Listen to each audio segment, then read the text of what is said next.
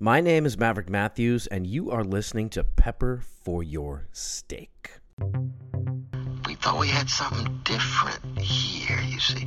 We live in both a very fragile and precious experiment in democracy, and we live in an empire that is experiencing profound decline.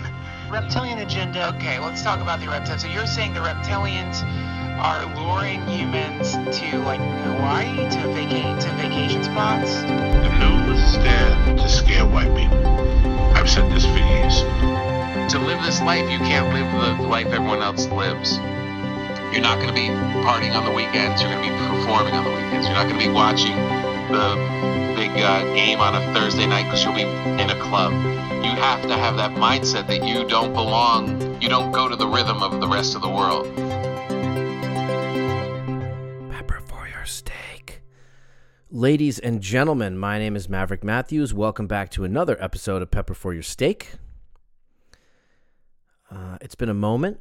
It's been about a month almost since I've done anything. The last one was a DJ episode, so it's been a minute since you've heard my voice for any amount of time.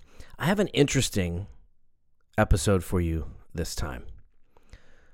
This episode is an interview that I did with my mother, who passed away 4.5 years ago. And one of the reasons I'm releasing it is because I just released my book, The Wreath of Madness, in PDF form. It's at my website, maverickmatthews.com. And I thought, what could I do to kind of share some other personal material? So, a quick background. The book that I released is kind of the story of my divorce. And I know that doesn't sound like something anybody wants to fucking read, but I'm a pretty sensitive man, and I'm not ashamed to say that. And I didn't know what divorce was about from a man's perspective, because you never hear about sensitive guys going through divorce and sort of having a hard time with it. You just hear like, oh yeah, they got a divorce. You know, what's that line from Scenes from an Italian Restaurant by Billy Joel? They got a divorce as a matter of course, and they parted the closest friends.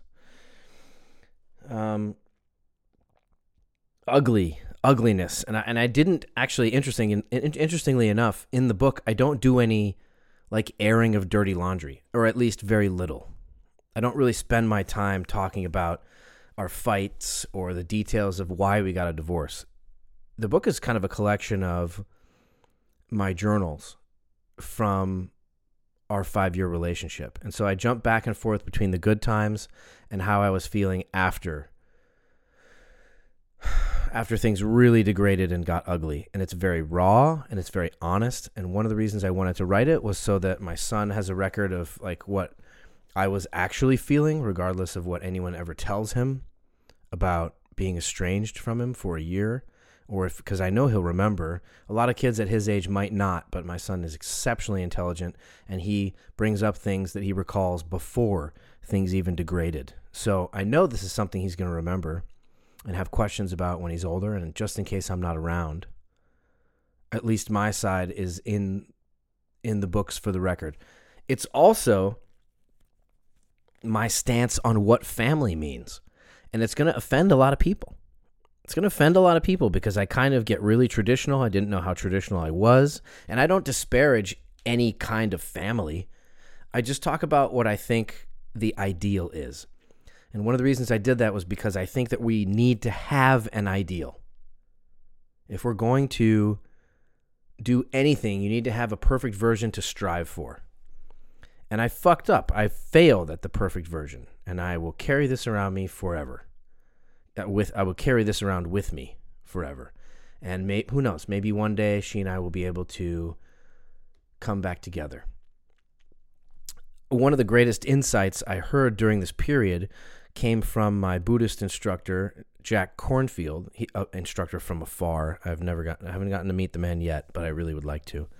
But one of my biggest insights came from his honesty about his own relationship. And now this is a man who spent like 7 years in a Buddhist ashram, is a very calm, beautiful, gentle person. And he said publicly, he said it multiple times, he had to separate from his own wife 5 times over the course of their relationship in order to finally get to a place of homeostasis. Just think about that. A brilliant Buddhist instructor who is the most gentle person, at least in my estimation, that's how he comes across. And still, with the best intentions and the most perfect honor, still he had to separate from his wife 5 times during the course of their marriage, 30 or 40-year marriage. It may even be more than that now. And they had children and everything. That was really enlightening for me. I realized that what happens in most relationships is that most people just, as soon as things get challenging, they quit. And when you feel someone start to quit on you, the kind of resentment that puts in you, I can testify to. It's a kind of madness, because you had made promises to each other that were supposed to be forever. And then suddenly you're inconvenient. This is inconvenient to me. It's inconvenient that you're grieving for your mother. It's inconvenient that every day isn't a Hallmark movie or whatever, the Hollywood version of a relationship, a Disney movie. That's not life. That's not what life is. So this brings me back to this interview that I'm going to play for you today. The book opens with a story about being in a flat in Venice, Italy, with my mother who's dying from cancer. And it's kind of me reminiscing about how I feel like I might be stuck in that flat forever. Like at least a component of me will be, because it represented a high point in my life. And that's really strange to say, because my mother was dying and she would be dead 3 weeks later. No, it was 4 weeks later from the moment the book opens on. And I didn't know that. But when my mother was diagnosed with terminal cancer, we went to Europe because we asked her, eventually we had to help her come to terms with the fact that this was it. She was going to die. It was very likely that she was going to die. And was there anything that she wanted to do, that she dreamed about doing in her life? And she said, I've never been to Europe. And so my brother and his wife and their 1.5-year-old daughter and my pregnant wife at the time and I and my mother, we all got in, we took a trip to Europe for a month. We rented a van and we drove from country to country, and we visited Austria, Germany, Italy, Switzerland. I think that's it. But we had this incredible European tour that my brother and his wife planned. And it sounds romantic. It was incredible. One of the biggest things that struck me over the course of the trip was, why haven't we been doing this every couple years for our entire life? Everyone gets so caught up in the car payments and let's just go on this vacation and I'm going to go to Vegas and bullshit. And family has not been a priority in our country for a long time, at least for a lot of people. And that's a shame. And in hindsight, the biggest pain that I have about my divorce and about losing my mother was that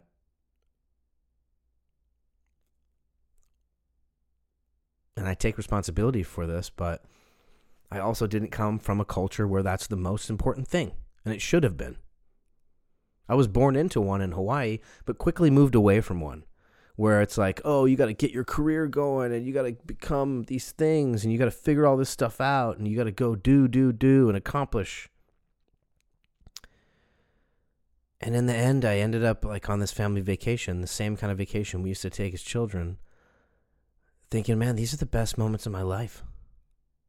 And if I had just learned a way to prolong this, I would have had a different trajectory.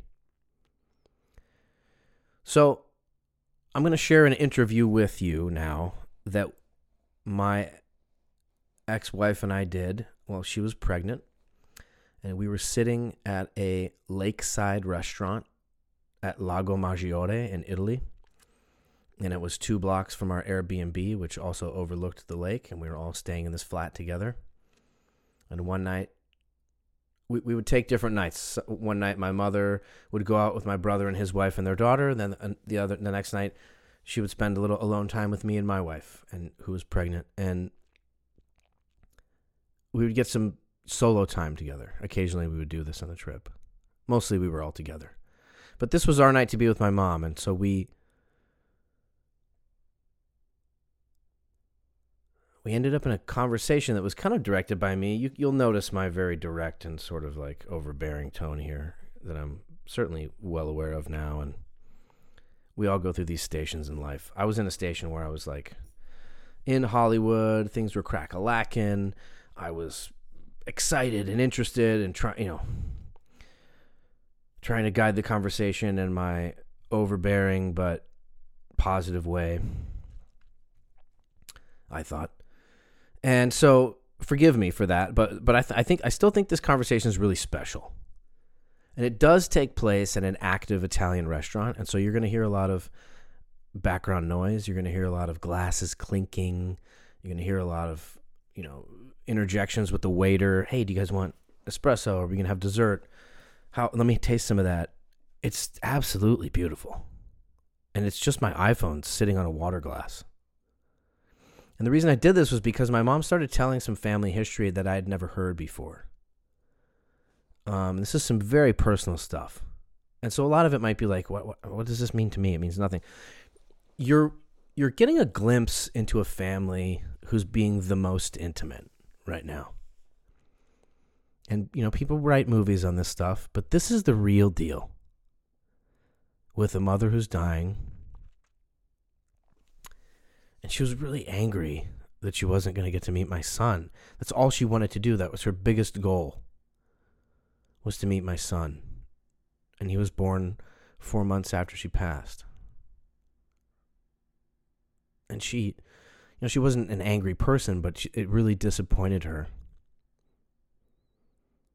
And that was like a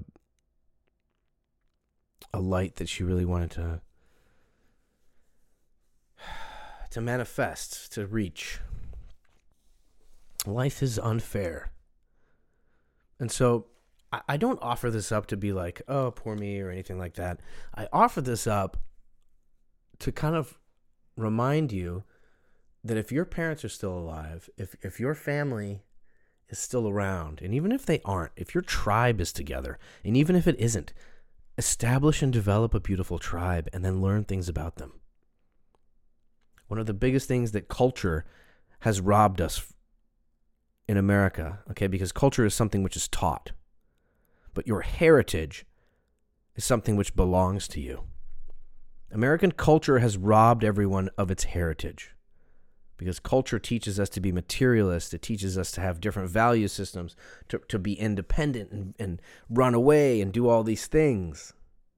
And certainly there's a time and a place to do that.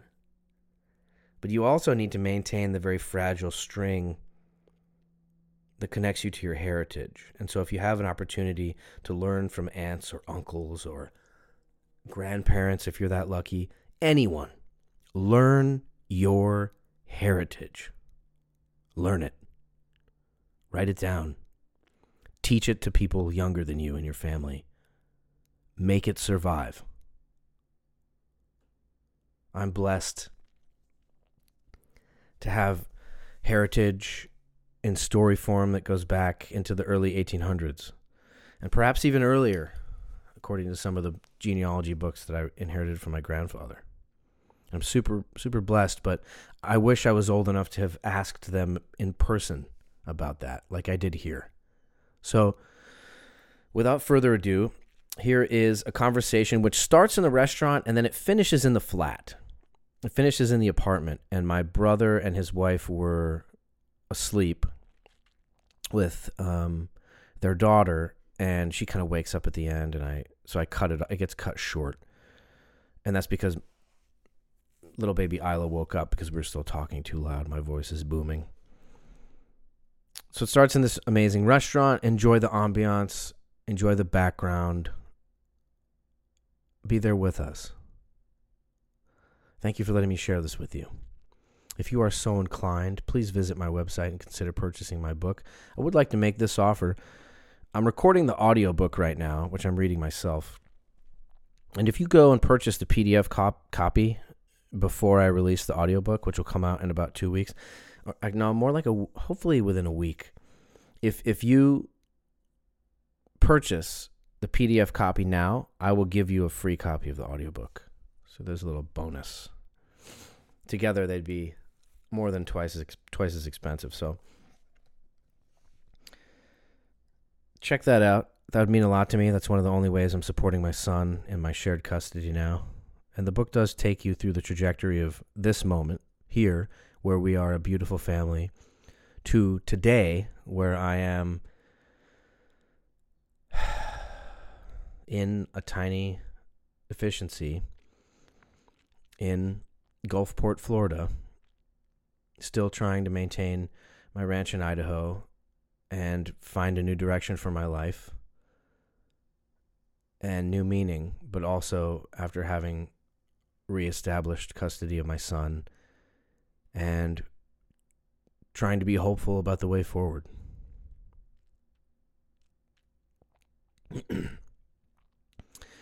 It is quite the journey. So thank you for being here. I hope you enjoy this. And here we go. I teleport you to 2018, September, late September. Lago Maggiore, Italy. Maverick Matthews, pepper for your steak. I would be back into document about, I have various documents, so it would be better to delay that conversation till we're together again and we can go through it together. I would love to do that, but just tell me stories about what you remember. But I didn't spend that much time with that part of the family. That's okay, just like what you gleaned off talking to him growing up. Like, what was his childhood like? Of the Richmond? Well, you said? he was born In and Richmond, raised. Virginia. Oh, gotcha. He was born and raised in a little town, Waverly, Virginia, outside Richmond. What did his parents do? Well, my grandfather, what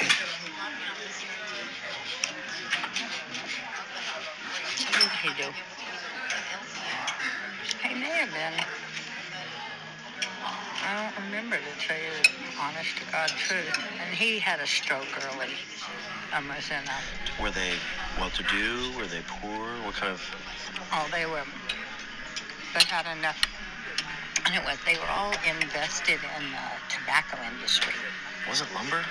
It went to lumber. But it was They- originally tobacco. Yes. Yeah. Whoa. When my daddy got out of the war, out of the military after the war, and he needed to go to work. He had a full college degree, but he went to work selling in the tobacco industry, selling tobacco. To cigarette manufacturers? Or? And then, I didn't know that. So, I don't know if Lauren knows this, but my grandfather was a Corsair pilot. okay, He flew those blue planes that had the bent wings with the propeller in the front. off of aircraft carriers. Of aircraft was shot down twice. Once had to spend a week on a deserted island with a dead co-pilot. Had a very I know he didn't talk about the war at all, right? No. My grandfather didn't either. Yeah. When he made you guys that scrapbook, that was unheard of, because And you have that, right? of course, because I begged him to not let that history go untold. He just was too emotional his whole life. He couldn't do it. Yeah. And then he finally put together a scrapbook for the boys. And it had all his medals and all the... There was have these in Hawaii. a ticker tape thing in there that they were on an aircraft carrier, and they were getting ready to send them on a mission to fly, and they all said, no, we don't have enough gasoline, we'll run out, because they were running low. And they got a ticker tape thing back from, who was it, one of the famous men in history of... General or something? Yeah, Or yeah. Admiral? Yeah, and saying that all pilots are expendable. You have this in the book? Yeah, The actual ticker tape? I'm pretty sure it's in there. But he's like, try getting in a plane to take off after somebody has told that to you. It's like you just fly as far as you can, and then we appreciate what you did for the country. Kinda, maybe. It's hard to read, but I don't know. Isn't that sort of what you would feel going into it?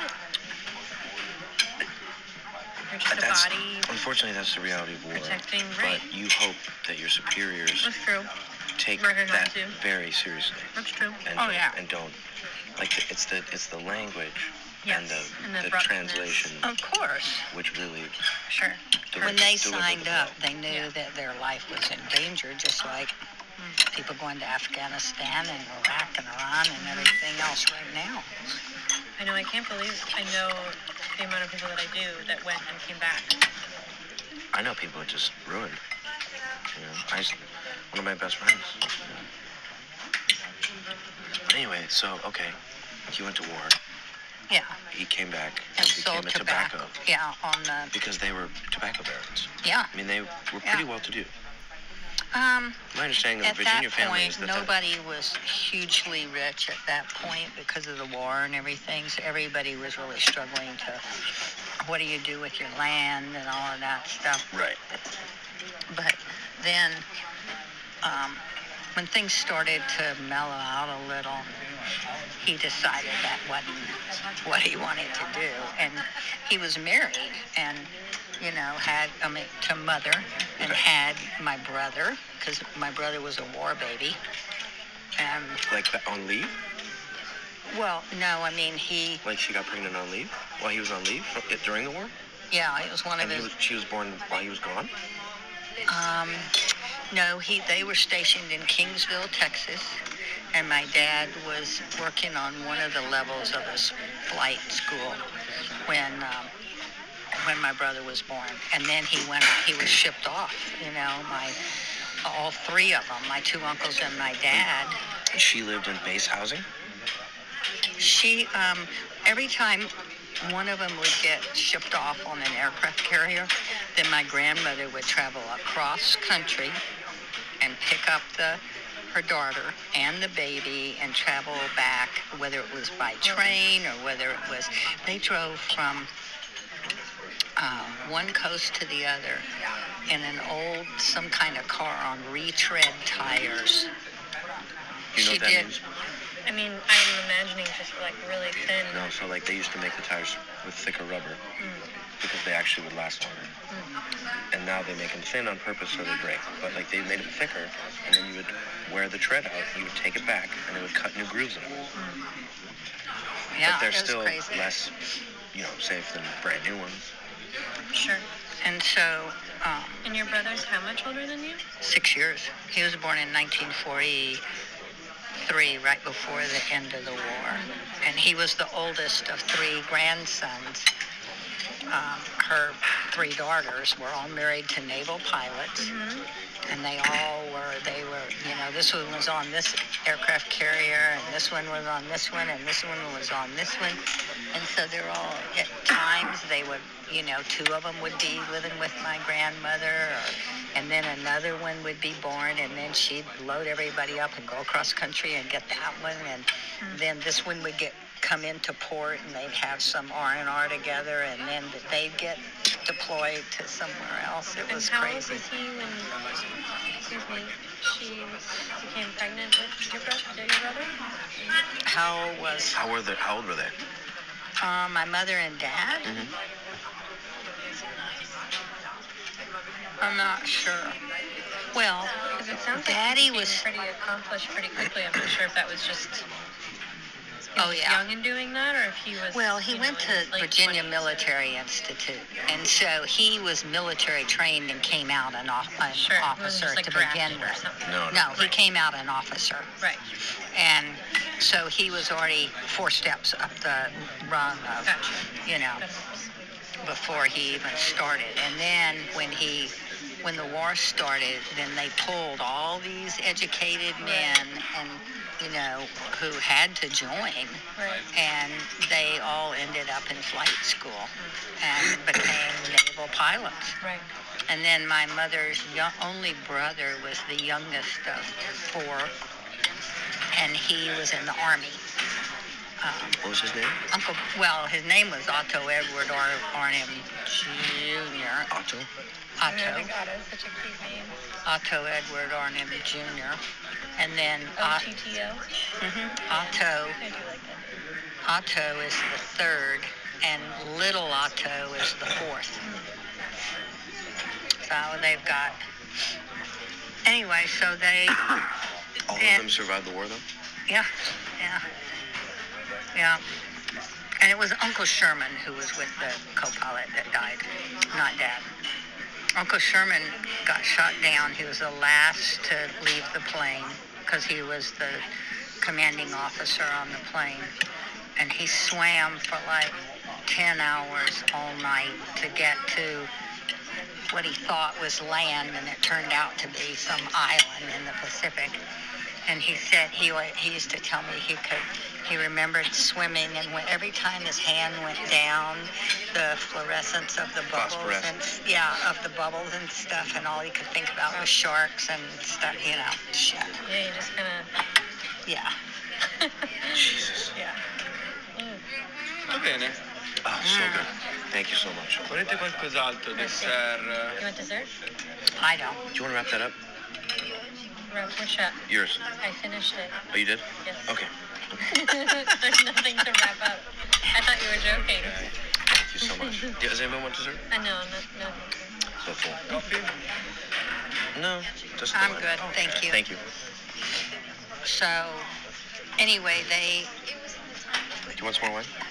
they were doing the three uncles were doing flight training in Corpus Christi, where I was born, and my grandmother, who was Are you finished? widowed, yeah, Thank you so much. So good. Do you think I should get a pasta to go? It's right here. For later? Yeah, but they don't open until Later late. tonight. We just bought all that food. Sorry, didn't mean to. I'm sorry. no, it's all right. I think you're gonna get hungry.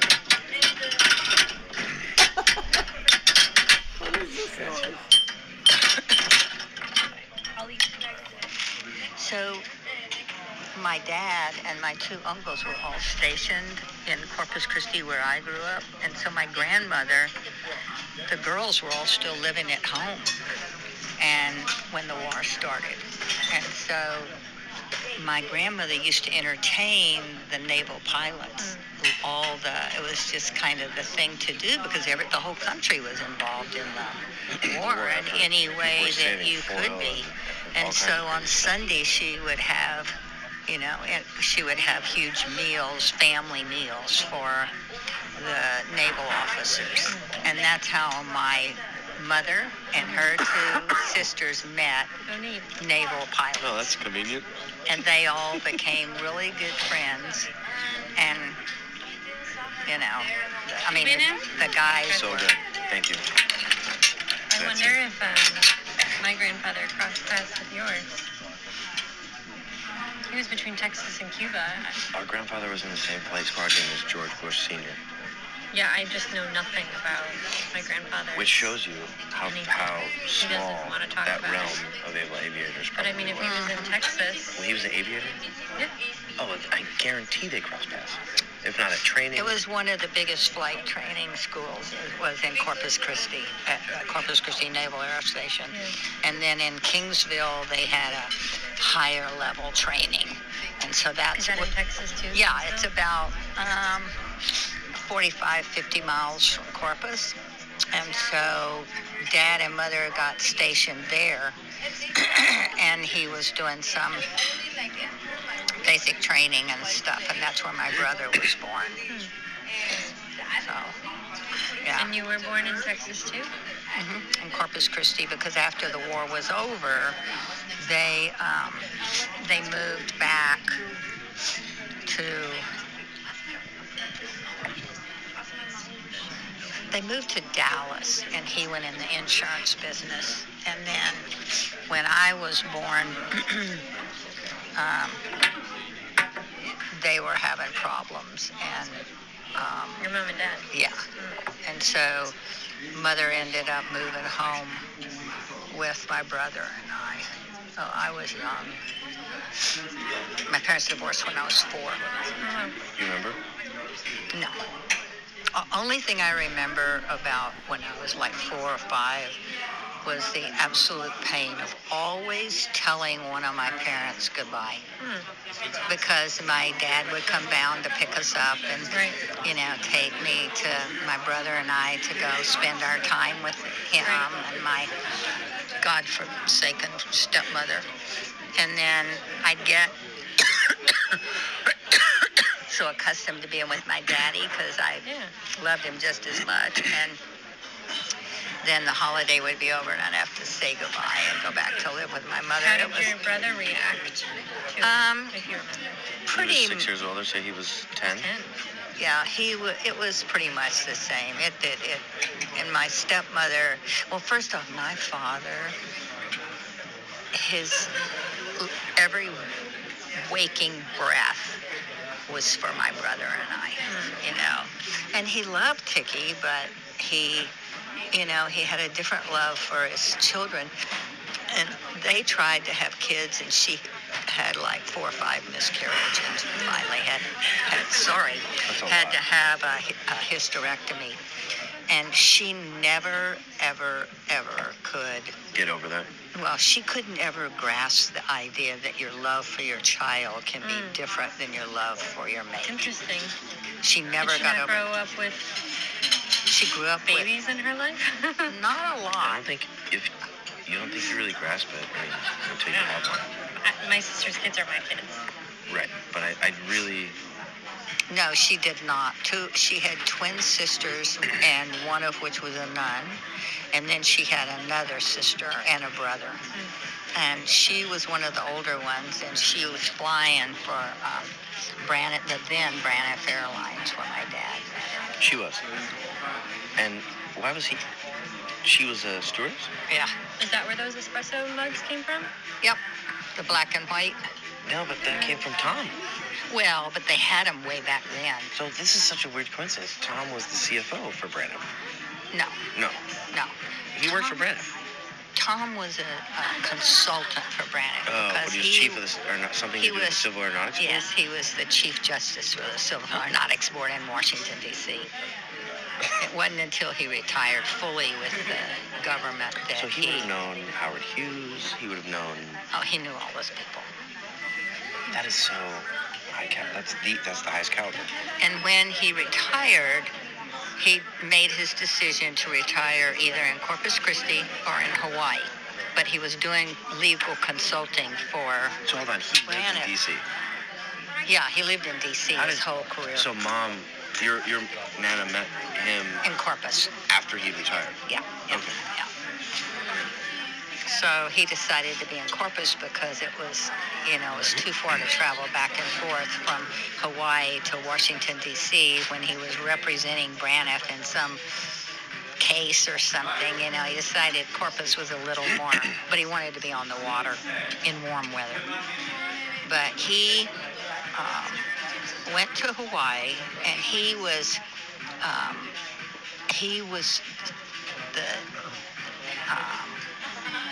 on a 5-panel board. He was still Chief Justice then for, or maybe it was 7 people. They had to do airline hearings to allow a new airlines to have a route and come into a state or come into an area. And Hawaii was totally locked into Hawaiian Airlines. They didn't have any options until Aloha Airlines came along and said, we want to provide, some choices for the people of the state of Hawaii. And so it got down to the board having to make a vote, and they tied. And so he cast the dissenting vote to allow Aloha Airlines charter into the state of Hawaii. So he and Mother would go over there, and I'm not kidding, they would literally roll out a red carpet. And it didn't matter what he wanted to do. Right. He was wined and dined, and that's so great. We flew the first couple of years that I lived in Hawaii, and I went back and forth with them. I flew first class. And what year was this, roughly? Well, it was when I graduated, so it's probably 72. So the main reason why you got over to Hawaii was because he joined... I graduated from college. Because of that, all that interest. They had married in January of that year. And I went back to school and finished up my, I was working on my 5th year special ed certification. And so I went back and finished up that summer, but he took Mother to Hawaii for their honeymoon. And she called me from there, and here it was in January, and it's cold and whatever. And she's like, we're going to bring you when you get out of school for a vacation. You've got to see this place. You're just going to fall in love with it. Well, that was all it took. That was around 70? 71, So think about this. Hawaii became a state in 59. So it had only been a state for like 12 years. Yeah, it was crazy. Yeah. So they took me over for 2 weeks, and we Did went. it change dramatically, like instantly, or No. what were the instant It's been- changes to make it a state? That's a long story. Yeah. So we'll get into that another night. There's a whole history. Yeah, that's a behind really that. dark, kind of sad. Between the Was Hawaiians the and university that you went to still open to American citizens before it became a state? No, I didn't go to school in Hawaii. She went after Oh. she graduated. It's like grad present. Yeah, Gotcha. Sorry, I thought you said you finished school. I did. I Oh. finished school in Austin, and then they took me as a Gotcha. graduation present to Hawaii. So, yeah. It's I've seen a few of these pictures, and there's like always some dark, handsome dude sitting next to her at the table. Remember? yeah. Hey, I had fun. I wasn't an angel growing up. I know a None of few- us are. I know a few of these. Do you want some more? Okay, so you guys go over there. And I- Where would you stay? At the Royal Hawaiian, excuse me, we stayed only in the classiest places. So we went to Oahu, then we went to Maui, and then we went to Hilo. And I fell in love with the Big Island. And Mother had arranged for us to go, for me to, and Mother to go on a hunting trip up on Mauna Kea. And I shot a ram. And, you know, so I was like, by the end of the 2 weeks that we were over there, I'd already decided I was moving over there. And they're like, yeah, well, I was already researching jobs. So I had And where was your brother at this point? my brother he was already quite ill. He was in Corpus, selling insurance for Mutual of New York Insurance. And he was starting to really have problems. So, because I moved to Hawaii in like 72, late 72. And my brother died in 83. Yeah. So when was he on the rodeo circuit? Oh, when he was in, When he was much younger? yeah, when he was in high school and in junior college. He lived for horses. So you would go over, stay in amazing first class stuff. It was What kind of crazy. stuff would you guys do? Like, what would, the hunting, I mean, what other stuff? Well, It was I just only such went. a different place back then, you know? Yeah. Well, I went hunting that one time with my mom arranged it for us to have guides. And then I became really good friends with Manny, who lived in Waimea, was a firefighter, and he and his team took us hunting, and we became really good friends. The fireman. And so he used to take me hunting all the time. It was crazy. Did you find that there were a lot of people that had come over from America to Hawaii at that time? What was America then? That's what I mean. You mean from I guess the I mean. Continentals? It's very offensive for somebody to say from America. I guess I meant it as in like because it had just become a state. Right, she Right means, before she means then, the it was Americas, just America. North and South. So I meant it more Yeah, like yeah. that. No, it's okay. Well, it's hard for me to say because I it was already a state when I moved there. Sure. I just Yeah. wasn't sure if Was there she were saying a were lot there of... a lot of transplants already? Yeah, transplants. Oh yeah, for That's what I sure. meant. And the military did a lot of that. But it's a melting pot of the Pacific. There was a lot of everything. We were. But that happened immediately after... So quick primer.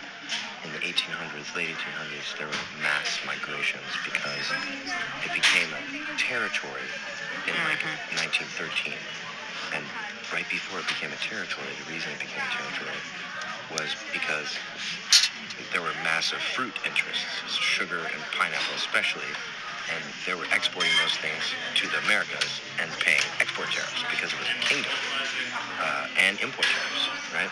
So a bunch of, this is called pineapple politics, a bunch of businessmen arranged a coup and got the backing of the U.S. government through some false pretenses. They said that they were in danger and all this nonsense, and orchestrated a coup, overthrew the queen, and it was a very, saying that we had a monarchy, there's different kinds of monarchies around the world, there's brutal ones and rough stuff. It was a very happy monarchy. Like, before the last queen, the ruler under Dad's side of the family, King Kalakaua, his nickname was the Merry Monarch. You know, it was very positive. Like, everybody liked the system. Everybody was cool with what was going on. And the only reason it changed was political. So all of a sudden now all these giant fruit interests and flower interests and all this stuff being exported, all these businessmen basically take control of the whole state. Want their piece of pie. Right, and they have to have labor for all these plantations. And so people who were working the land and fishing and living these the Hawaiians are extremely famous for having tons of free time. They invented surfing, they invented all these sports because they had free time. Well, it went from that to being plantation workers. So a lot of animosity was built up, like unforgivable to this day animosity. Now it's really erupted again. Yeah. And there's a surge to, like, secede, because it's like, Puerto Rico, look what just happened with the storm. It's one of these outliers. Right. And you've heard the stories from me, like, it's a unregulated, faraway place where shenanigans happen, You really think if what happened to Puerto Rico happened to Hawaii, it'd be just as bad? No, as because Puerto Rico? Hawaii's an official state. Puerto Rico is a territory. Sure. And people Treat it like that. Yeah, it's weird. But it's unacceptable. It's still ours. They're still full Yeah, we still have the They're still obligation. full citizens. Well, we do, but our government let it down. Right, of course. Anyway, so that's a quick primer. So there's a lot of animosity from that, and people's lifestyle absolutely changed. Sure. Yeah. But to digress, to work on the plantations because there was so much work, and it was transitioning towards being a territory, or was a territory in 1913. And even in the 1800s, people started flooding it because there was work from all over the world. So like 20,000 Portuguese immigrated over there. Tens of thousands of Koreans, Chinese, all over the world. But especially the Pacific Rim and Micronesia, because they're all near there, right? But even from Portugal, so our family on that side sailed on a British ship, booked passage on a British ship that took 3.5 months. And they only sighted land one time for 1 day to make the journey. The four brothers. With like a trunk and a sister, right? I think it was just the four brothers. I'm pretty sure. Anyway, so that's a quick primer. So by the time she got there, The pot had been stirred. the pot's not only been stirred, but it's been dominated, and it's been moved towards the white money people who are now running everything and building giant hotels. Or trying to, at least. No. They're running the game, and they orchestrated the coup. Back in. But we were in the minority. When I moved to Right. Hawaii, the white people were in the minority. And what percentage would you say it is now? Good question. Yeah, it is a good question. And you walk into a store, it was all Japanese-speaking people. Well, we had mostly Asian. we hadn't ended a war that long before that, so it was a real adjustment for me, I'm in the minority, yeah, it was crazy. And occasional outlash of like extreme violence against the outsiders Yeah. who blew it and ruined everything. Which part did you live in first when you first moved there? Which what? Where'd you part live first? did you Hilo? Oh yeah, I lived in Hilo for almost 20 years. Oh, wow. That's the only place I lived. Yeah. So she hasn't heard this. I know you told this a lot, but like you went over, they were gonna pay for a year, right? Well, no, they weren't paying anything. I was working. But I thought you got it as a grad president. Was this the travel or No, what they was the deal? just, well, I could fly free because Right. of Tom. And so we went to California and drove to Can I ask a California. question real quick? Air travel to Hawaii back then was not like booking passage on the Queen Mary. Like it was extremely expensive. These were older planes flying at lower altitudes.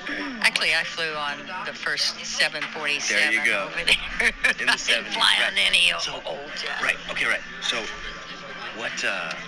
Like, do you have any idea what that would have cost the average person? No, I have no clue in hell because I was flying free. First class. Yeah, for a while, and then I had to. Started to dry up. They wouldn't allow it anymore. So. Did you have like a punch card? No, I had Tom, Yeah. my stepfather, who was so wonderful. Yeah. Anyway, so I came home after we visited, and within a month, I had talked one of my girlfriends into moving with me, and we sold all our stuff, and because we had just gotten out of college. Who was this? Kathy Malott, she was one of my roommates in college, and a sucker to go to Hawaii. So but I had just bought a car, and so. In Hawaii? Or in No, in Texas, and What so kind of car? that was my Buick that Sandy and Bill Machado bought from me, the burgundy one. Yeah, it was class, Cutlass. Yes. Cutlass Supreme. Yeah. And so we drove cross country together and stayed with my dad's younger sister, my Aunt Bess, and Uncle Dick outside of San Jose. And we put my car on the boat on Matson to ship it to Hawaii. And then we spent a week with them, just chilling and having the best time.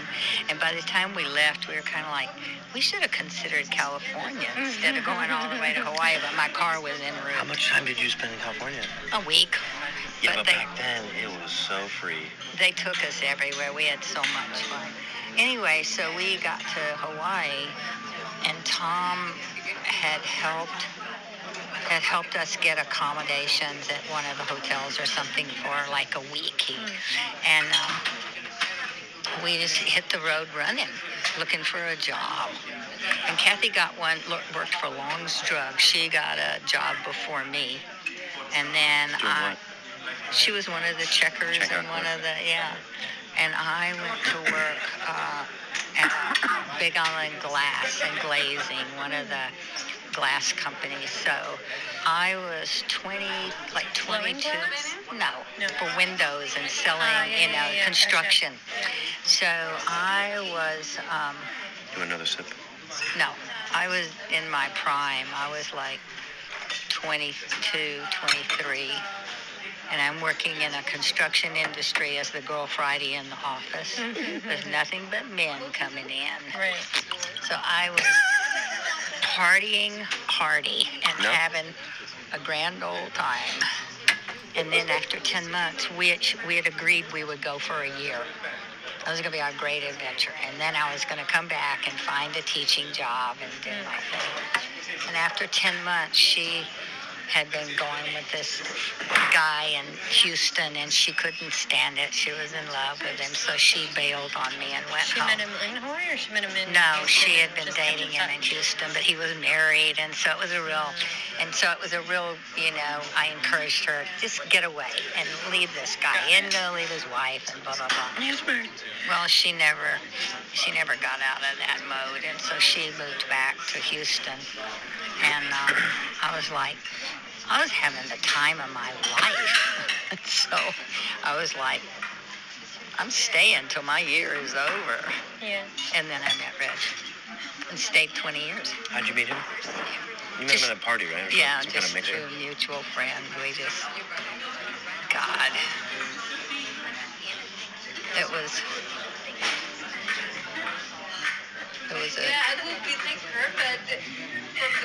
down memory lane. And was he married at the time, or was he? He was, divorced? but they were Separated. separated, and had been for a long time. And she had been in an affair with this guy in Hilo it was a known fact for years. So they were living there? Karen? Oh yeah, with the kids and I everything. didn't realize that she ever lived in Hawaii.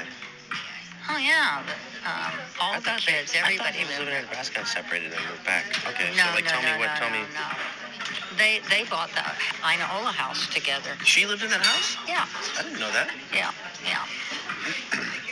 So they were separated, but he, it was so tough for him the first couple of years that we were together. He just couldn't cut that string because of his kids.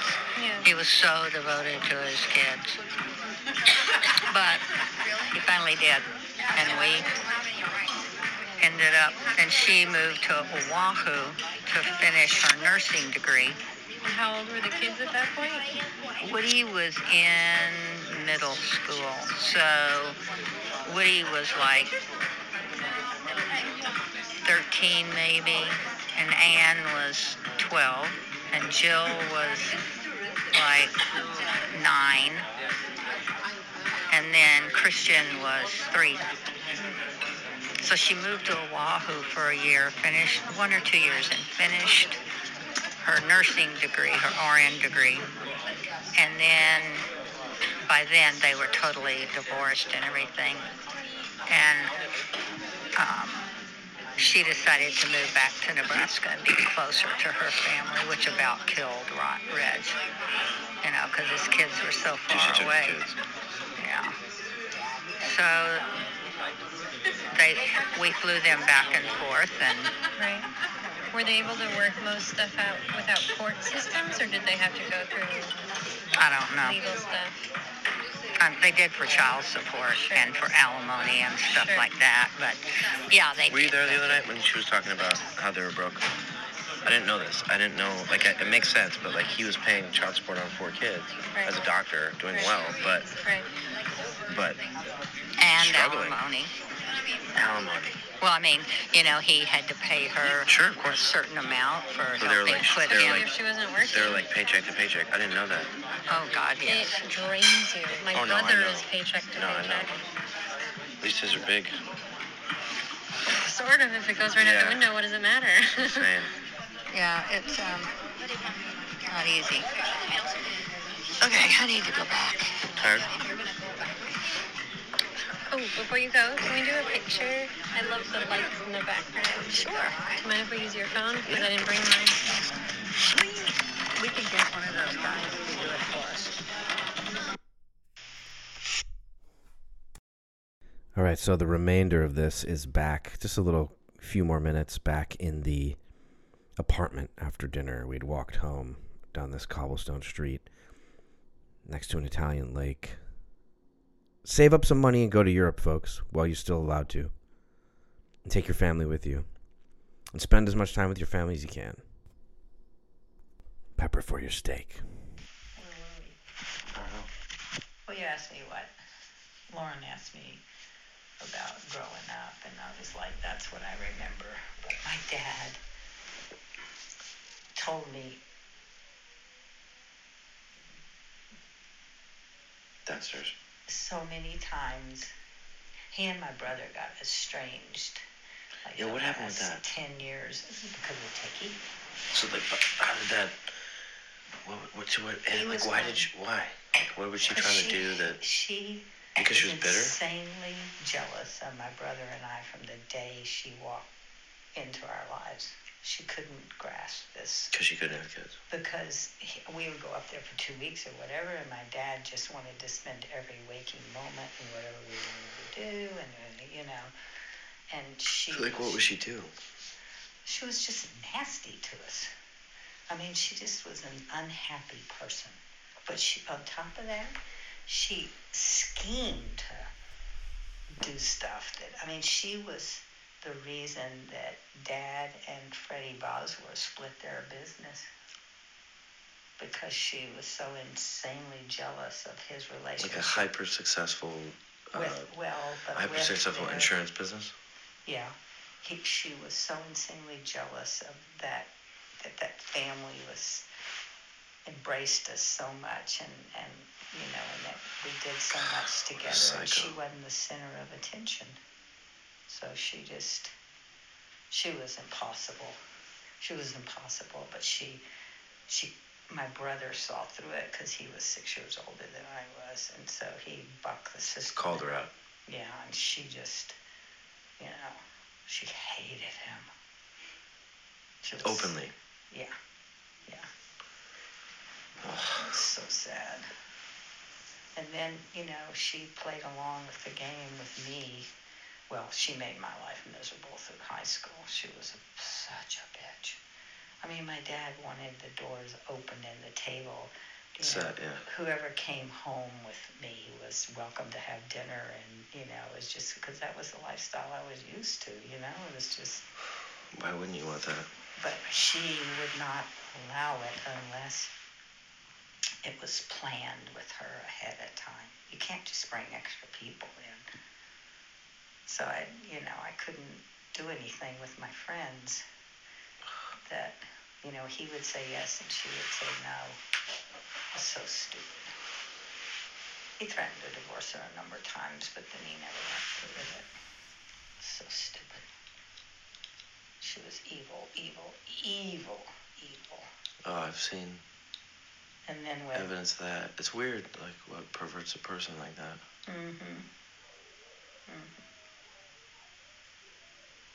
What bitterness will do. Yeah. And then when Granddad died, then she pulled all the plugs on everything, and, it took us 3 years to even... Wouldn't even talk to you, like, directly. I just remember being in meetings where the lawyers were on the phone, and we'd have them on speakerphone, and she was you knew she was there. Yeah. But she wouldn't condescend to speak. What a fucking bitch. And when we talked about the list of things that he wanted us to have. Oh, and like her claims to what she had done, she didn't. That's all bullshit. No, I think she did sell it all. And well, she said that the ring specifically melted it down and made another piece of jewelry out of it. I wouldn't I believe she was capable of it. Oh, I wouldn't for sure. 1 second doubt that she didn't. Do you think she was just like one of these black widows, because she married another wealthy man after him? Yeah, it was one of Dad's classmates from BMI. Do you think she was just like what do they call those things that attach to sharks? Yeah. A remora? She really was one of these people who just had no... Like, you wonder about folks. Like, I understand getting bitter, but at a certain point, hate doesn't serve you. Like, you actually end up living a worse existence, right? But I think she was not smart. She was no.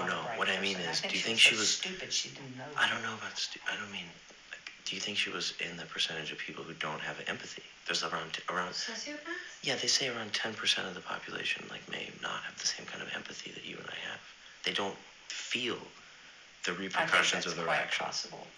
I have friends like this who I've had recent breakups with, and I honestly believe that they may not have the same type of empathy that I have. Chases like that.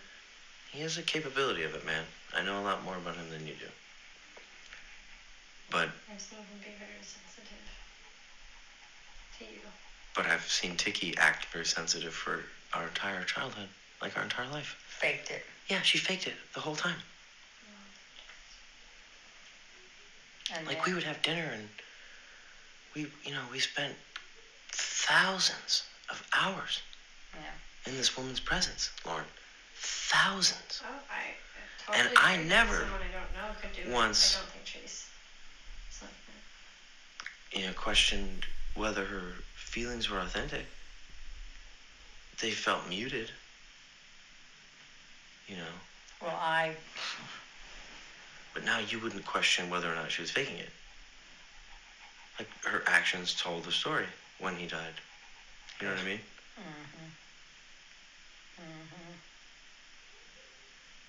How strange. Yeah, she did.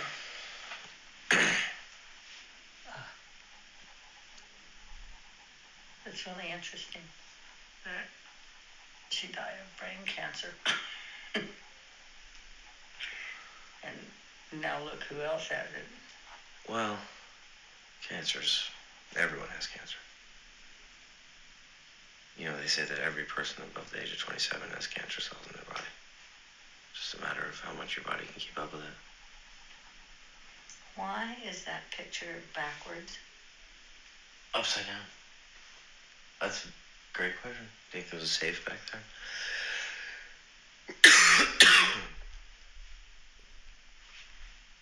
Somebody bumped it and it hit the floor and they threw it back up, probably. I'm not convinced it's upside down. Look at these. They're both the same artist and they have the title at the top. It's quite obvious. They put the loops on the wrong place and they're like, gosh. Or if you put the picture, these are cheap frames, and if you put it in the frame, see how they have the hanger? Yeah. And then you're like, Look underneath. It's a rental house. Well, don't take it down. Just be careful. Yeah, right. There's nothing there. Yeah. Yeah, they put it in the frame upside down and didn't notice because they were just dressing the room. Yeah.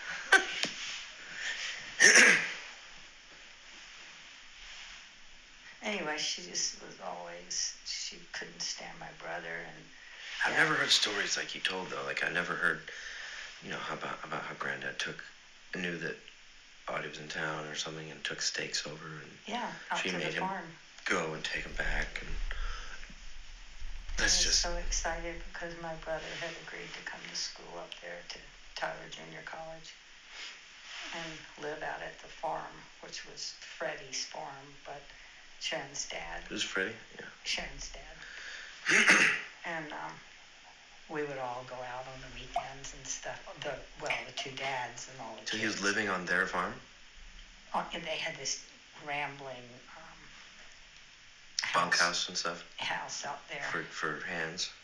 No, it was just, I don't know, it was just on the property. The big house? Bought it. Yeah, it was a nice house. I mean, it was an okay house.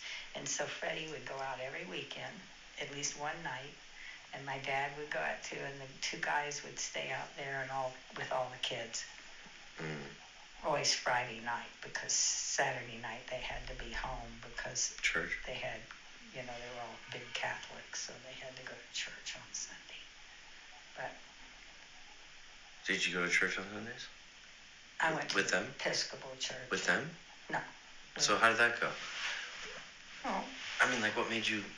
Your dad's Catholic. At what point did you become Episcopal? No, I was always Episcopalian.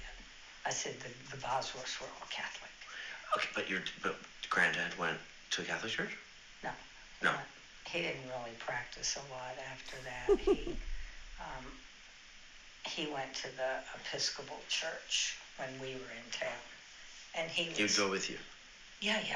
And he. And take you too? No, she went to the Catholic church.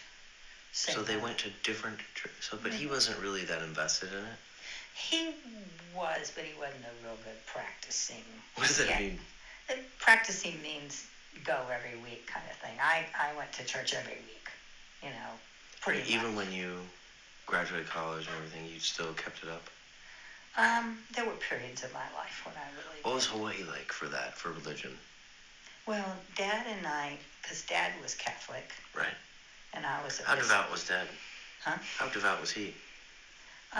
He was... I mean, I know how he was raised. I know how the Portuguese are. He was very devout, but he he got excommunicated from the Catholic Church when he divorced Karen. Officially? Supposedly, yeah. Well. And so the same thing happened to Dad. And is that... Yeah. So Granddad used to be Catholic too? No, he was they were raised Episcopalian. Okay. But because he got a divorce. Tiki, she got excommunicated from the church. She was previously married? No, but she married a man that was. That's wrong too. Oh yeah. Okay. And who was not Catholic. And so it made her so obsessed that it started in that day and time. My brother was like It was about that time. He was like senior in high school, freshman in college, whatever, when it came out with the Catholic Church that you could have a previous marriage annulled if you had enough money. You had to pay? Yeah.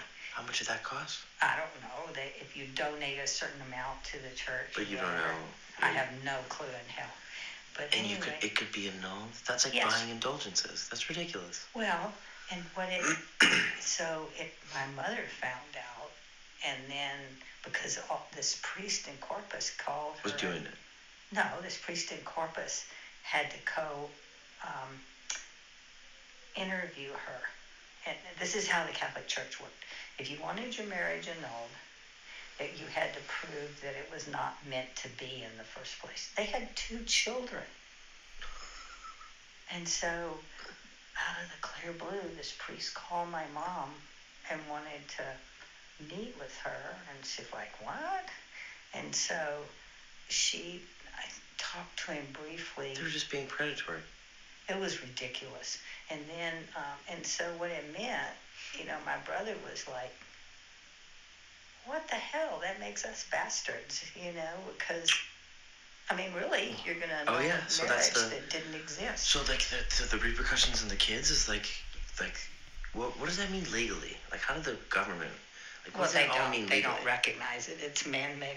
It's religion. And so they don't even. So it's not like that there would like anything to do with a will or anything like that. It wouldn't invalidate anything weird. No. Right. They were already divorced. That was all settled. So the government's like, whatever. This is semantics that you guys can work out. Religion. Right. And so my brother just couldn't deal with it. But she did it. Yeah, she. Your mom and your dad. No, my mother didn't want any part. She didn't. Oh, good for her. No, because we were Episcopalian. We didn't believe in that bullshit.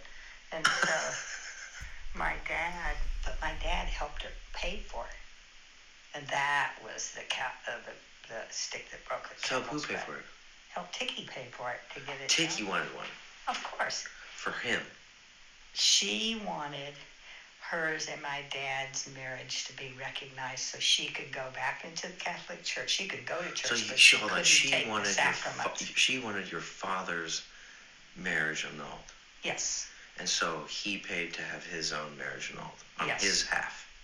Well, for whatever. I don't know how much it cost. No, I just mean like on his, because your mom didn't participate in it. She was like, whatever. No, it was only effective. Like, he was the only one participating in the annulment. Yeah. But in the eyes of the church, it counts for both people. Yes. It's as in the Catholic Church. Right, sure. It didn't do squat in the Episcopal Church. Because they don't care about that kind of stuff. Yeah. So Reg, the same thing happened with them, but they didn't go through with it. No, because he wasn't that invested. He was. Karen wasn't. She wasn't a practicing. So he was interested in it? Well, he was interested in going back to church and being able to take because the they treat you weird. And you can't take communion. No. How do they know? They know who you are? It's that small community? Well... It's more like the truth to yourself at that point. Well, but he lived in Hilo, dear, and so everybody in town knew him. But that's my point. Like, they did know the community's small. Yeah. He's high profile. He's the doctor of the town. But it didn't matter. If you believed in your religion strong enough, you wouldn't have lied about something like that. No, not lied. Lauren's absolutely right. Like, it matters to yourself more. Yeah, of course. Anyway, so he did it. No, he didn't do it. So he helped pay. No, Dad. Granddad did, but Dad didn't. Correct. And Karen was a Catholic convert because to marry your dad, she had. Back then, you had to actually convert. Mm-hmm. Just to get married.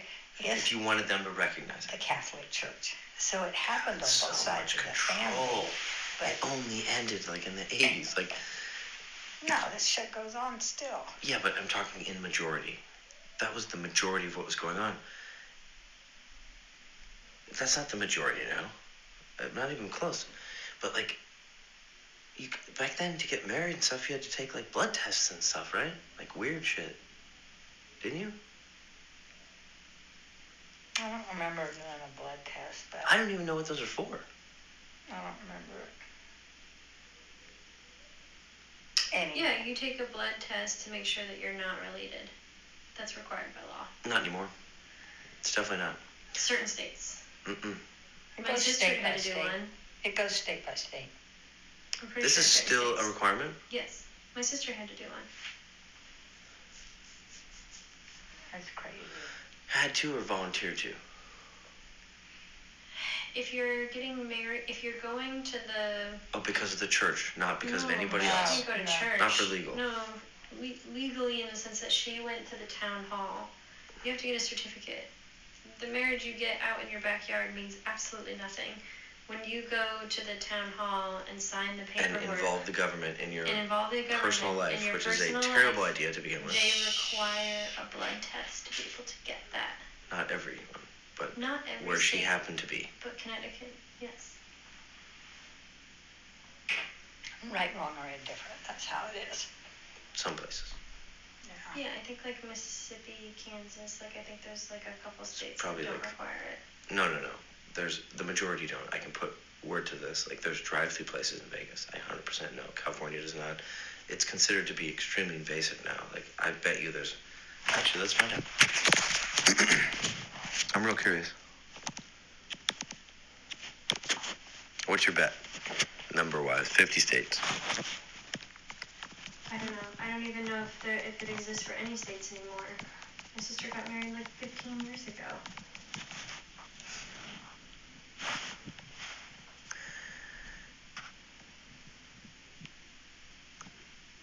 Oh, it's still by state. Most do not. It says that premarital blood test check for venereal diseases and rubella. The test may also disclose the presence of genetic disorders such as sickle cell anemia or Tay-Sachs disease. Okay, let's see.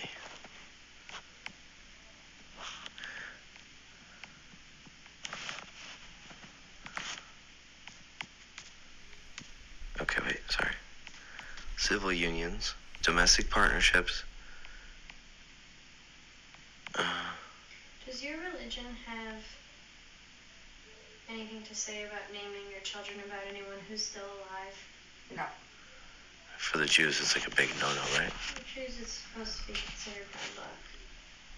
I've never really known what I thought about it.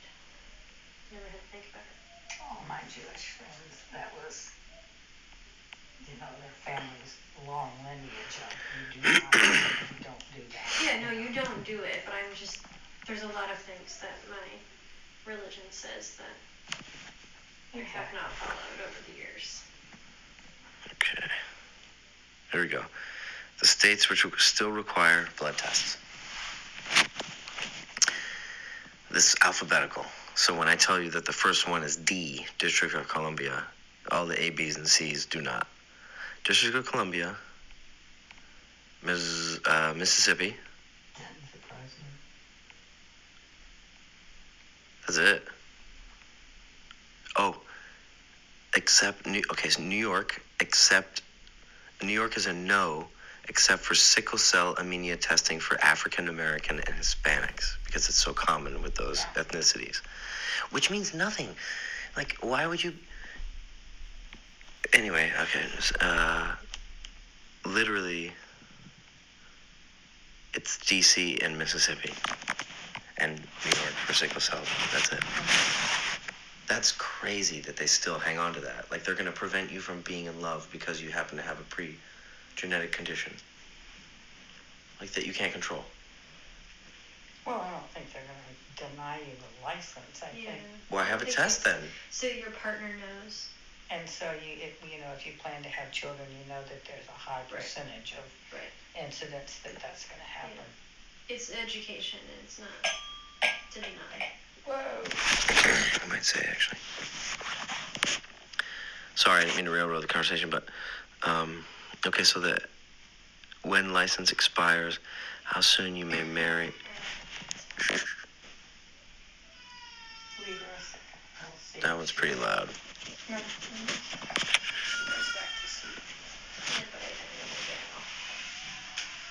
That sounds pretty.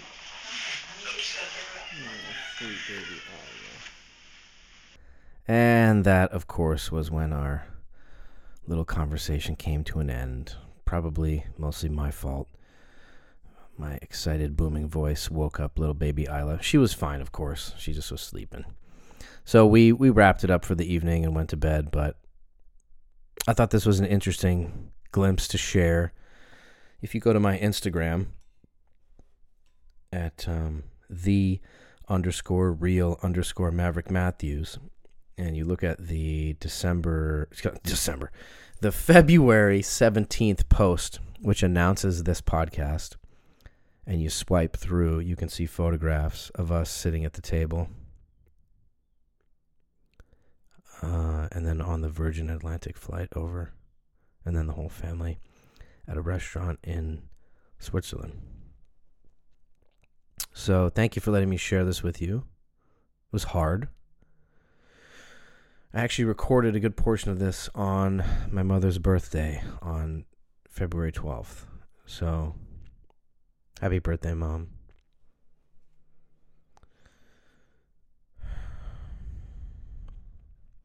I wish I had a lot more of these.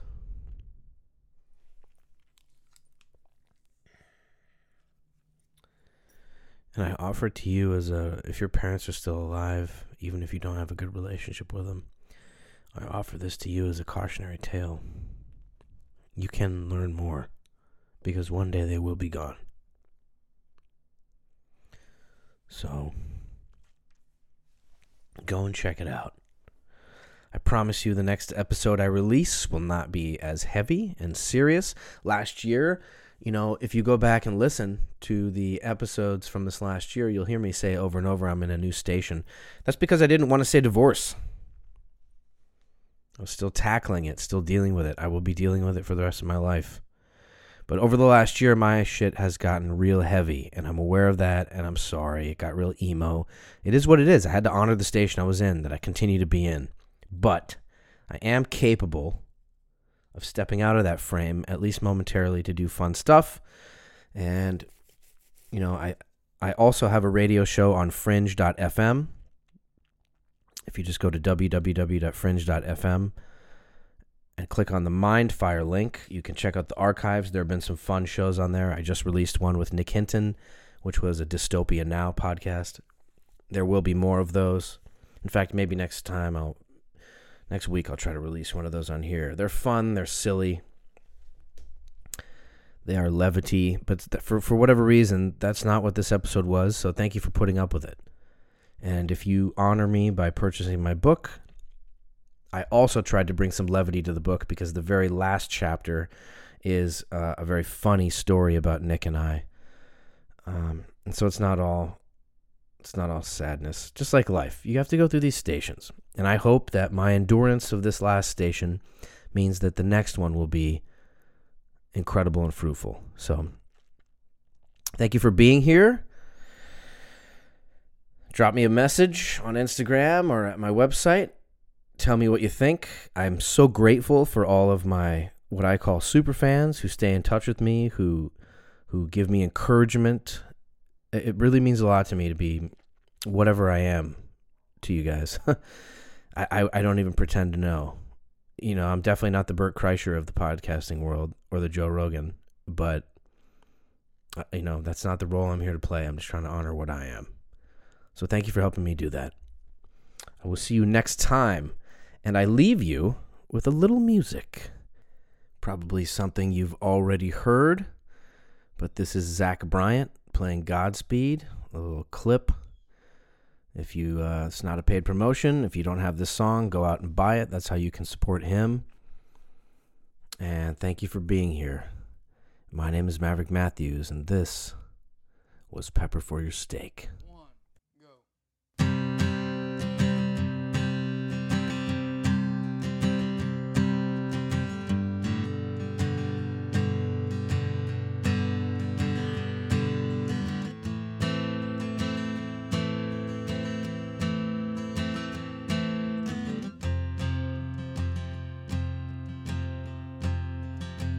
Well, I want to send a postcard from the edge of a place I've never been. And I wanna make love hard under the stars in the back of a beat up OK-10. And I wanna love a girl who doesn't worry about the pictures when we kiss, and wake up one day and not be so hit and miss, and lay in bed all day and call that shit pure bliss. I'm moving at God's speed. Only God and my mama know what I need. And I feel the hardwood floors on my knees as I beg you just to take it easy on me. I'm moving at God's speed.